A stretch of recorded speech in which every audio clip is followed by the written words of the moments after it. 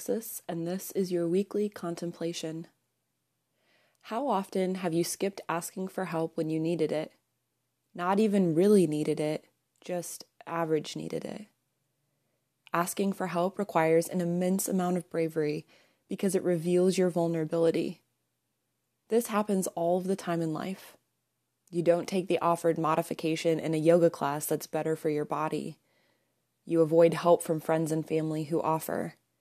You push through mounds of work that would be better dispersed between team members. You don't let on to anyone how you're really feeling. Help is just one way to acknowledge boundaries and your connection and need for others in your life.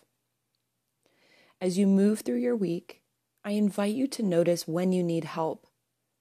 Can you voice your needs to a safe person, asking for the help that will support you in your health and well-being? Your bravery will always be worth it. I'm Alexis, and this is your weekly contemplation.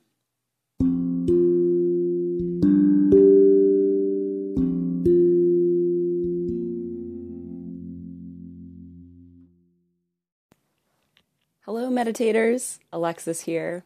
I wanted to thank all of you for tuning in to Wild Blue Yonder Meditations.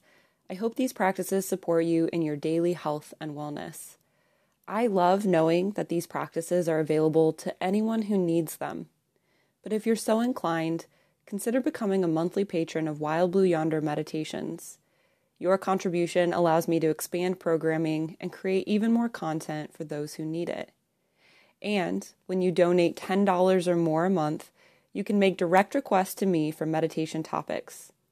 Just sign up to be a patron and then send me an email at wifeinthewildblueyonder@gmail.com. Thanks again for your support, and I look forward to meditating with you again.